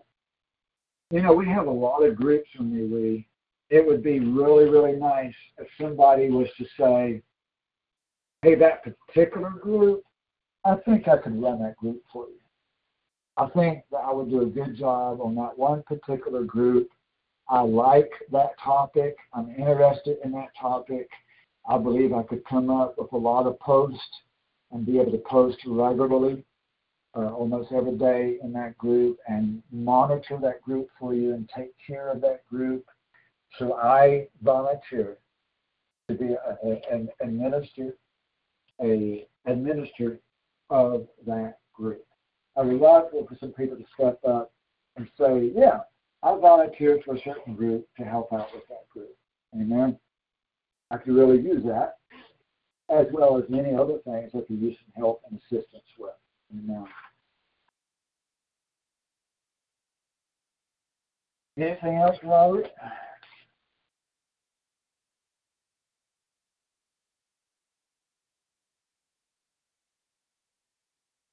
Well, I can share something that happened yesterday, a motivation to get out. Okay. So, yesterday in the morning, I had to get out. I went on a walk all the way down, across the town. I get to town, and past a guy carrying a long metal rod, kind of intimidating. He's actually a pretty cool dude. He needed a favor. He had just lost his car and his phone, and needed to make a call to get a ride. Huh. Yeah. It turned out to be a pretty cool dude. Yeah, cool. Good. So Robert said that yesterday, he had been walking and came across this guy, stranger, that needed to use his phone because he had lost his car. Yeah. I guess somebody stole his car or took his car, and so he needed to use somebody's phone. And there's been many times when I was out and about that somebody was having car trouble or needed to use a phone or needed a quarter or something like that, So what Robert was saying is, if we get out there, then there are opportunities that might arise. If you just sit home, there's not much that's going to happen, Amen. You're watching fairy tales on TV, and that has a purpose and a time for that. But we really need to live real life and get out there on the streets, get the sunshine we need, the fresh air we need, and meet real people. We need that too. Amen. And explore your city and become knowledgeable of your neighborhood and become knowledgeable of the forest in your nation and region. Amen. And the edible plants, we need to be working on that. Every one of you need to learn the edible plants that exist in the forest in your region. That's extremely important. You got to get out there and start doing that, And that's free food and free medicine. And you could be using that right now. You don't have to wait until the Great Tribulation to be gathering free food and free medicine. Amen. Oh, I'll tell you what else happened yesterday. I walked past one corner that had a big thing of wood sorrel growing. I just saw all those bananas, took it, put it in a smoothie when I got home. Cool. A ton of big bananas. Cool. Yeah, there's a lot of natural plants out there, especially in the spring. And some of it is pretty tasty.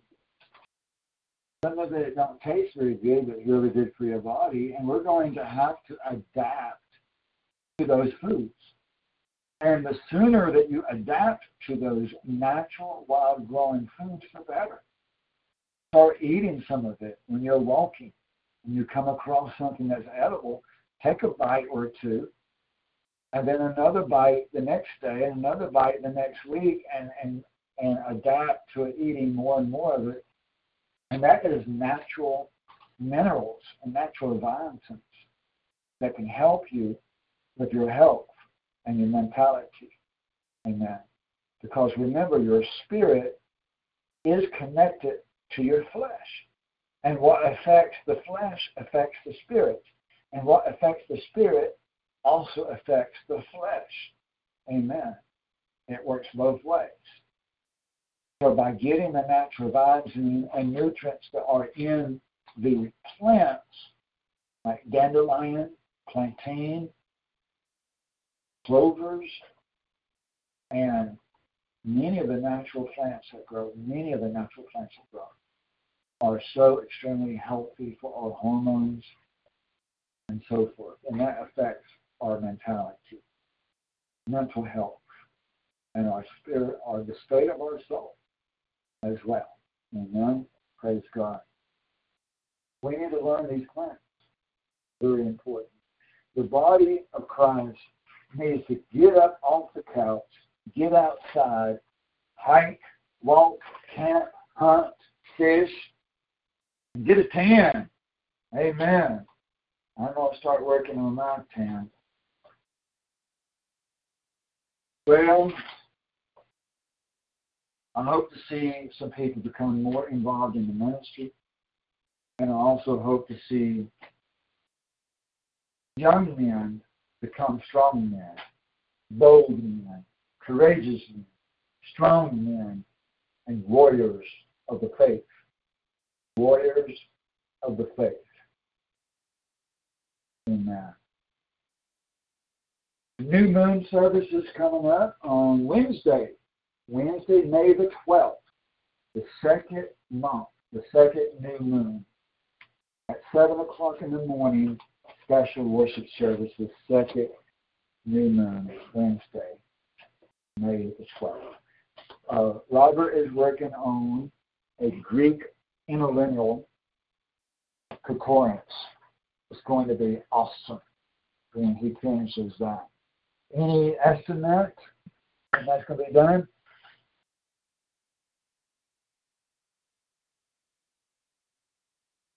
Any estimate? Days, weeks, months? Start working on it when I finish the other project that got in front of it. The RSS? Yeah. He don't have no estimate, so we'll have to pray for him.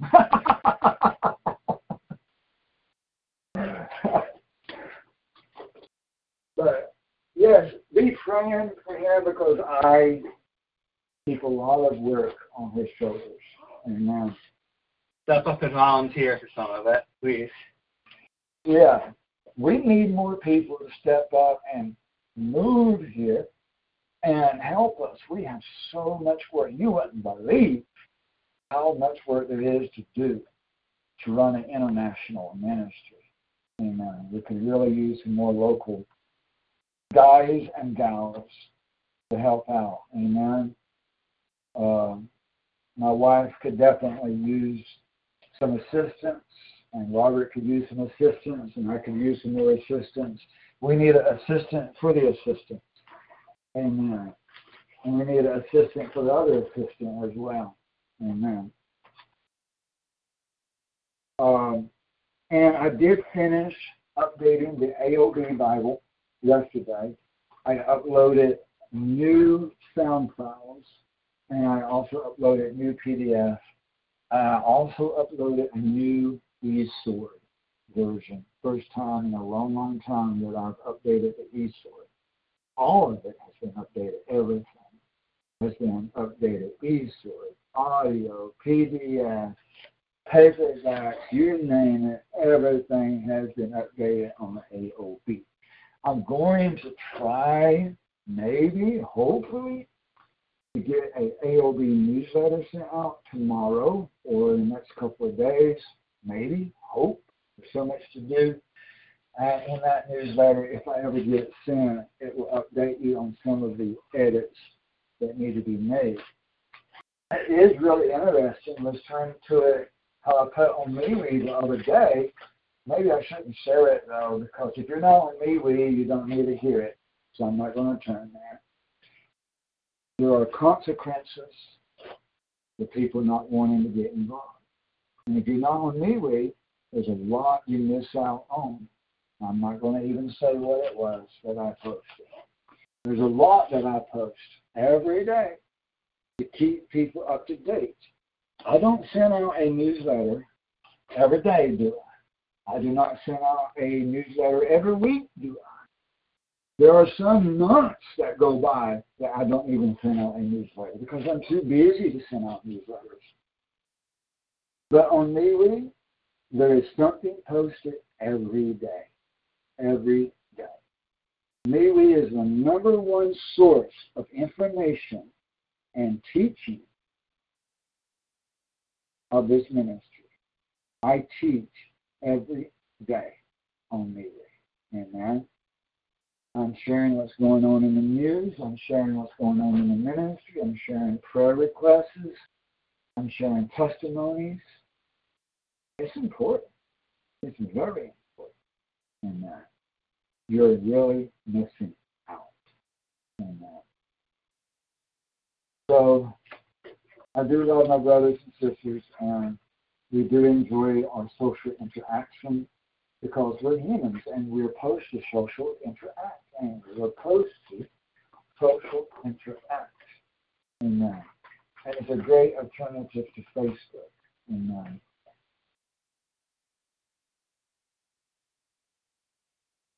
all right, so that was the AOB update. Robert's working on a Greek interlineal. AOB edits. So much going on. It's hard to remember everything. So much going on. So we really need your prayers for energy and strength and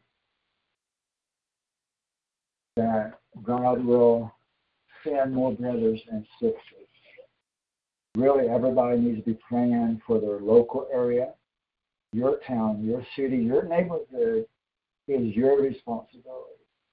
I cannot travel to Arizona or California or Mexico or wherever you are. So your local area is your responsibility to distribute the flyers that you can print from the website and the gospel tracts that you can print from the website, and put those on the local bulletin boards and take them to the side of the vending machines and leave them on people's cars or whatever, leave them in the laundromat, leave them in the doctor's offices, all kinds of things. And I would encourage people to break the law more often. Yes, because I'm not a wimp, because I'm not Babylon, and because God comes first over and above human law. Therefore, I don't care that the library rule says, do not put a gospel tract in the book. I would do it anyway. I will break that law. I will break that rule. And I will worry about or not worry about the librarian catching me and spanking me. Amen. I would put a gospel tract in the library book and put it right back up on the shelf for the next person that looks at that book or that checks it out will find a gospel tract in the middle of the library book. They might get saved, even if I did get a spanking from the librarian, which I might enjoy. Amen. So, and it might be illegal in certain towns to distribute flyers. Who cares? It's the gospel of Jesus Christ that needs to get out in your town. Amen. Salvation comes first. Evangelism of the gospel comes first. You know, people are breaking the law every day in China, Russia, Syria, Saudi Arabia, even Algeria, and in many, many different nations where it is illegal to use the name of Jesus, to give somebody a Bible, to speak of the Christian faith, is illegal. And they break the law every day. That is part of growing up. Amen. That is the part of boldness and courage. That is the part of becoming a warrior for Christ. Amen. Oh, praise the Lord. Amen. Praise God. Well, time is a clicking, and that sun is a beating. How about to get out there and march? Amen. We've got to do some scribbling on the sidewalk with some chalk. It is calling our name. There's 100 pieces of chalk in that box. 100 pieces of chalk in that box. So let's go use it up, brother. All right. 10-4 out. God bless you. Come on back now, is it? All right. God bless you in Jesus' name. Lucky Land Casino, asking people, what's the weirdest place you've gotten lucky? Lucky? In line at the deli, I guess? Aha, in my dentist's office. More than once, actually. Do I have to say? Yes, you do. In the car before my kids' PTA meeting. Really? Yes. Excuse me, what's the weirdest place you've gotten lucky? I never win and tell. Well, there you have it. You can get lucky anywhere, playing at LuckyLandSlots.com. Play for free right now. Are you feeling lucky? No purchase necessary. Void where prohibited by law. 18+. Terms and conditions apply. See website for details.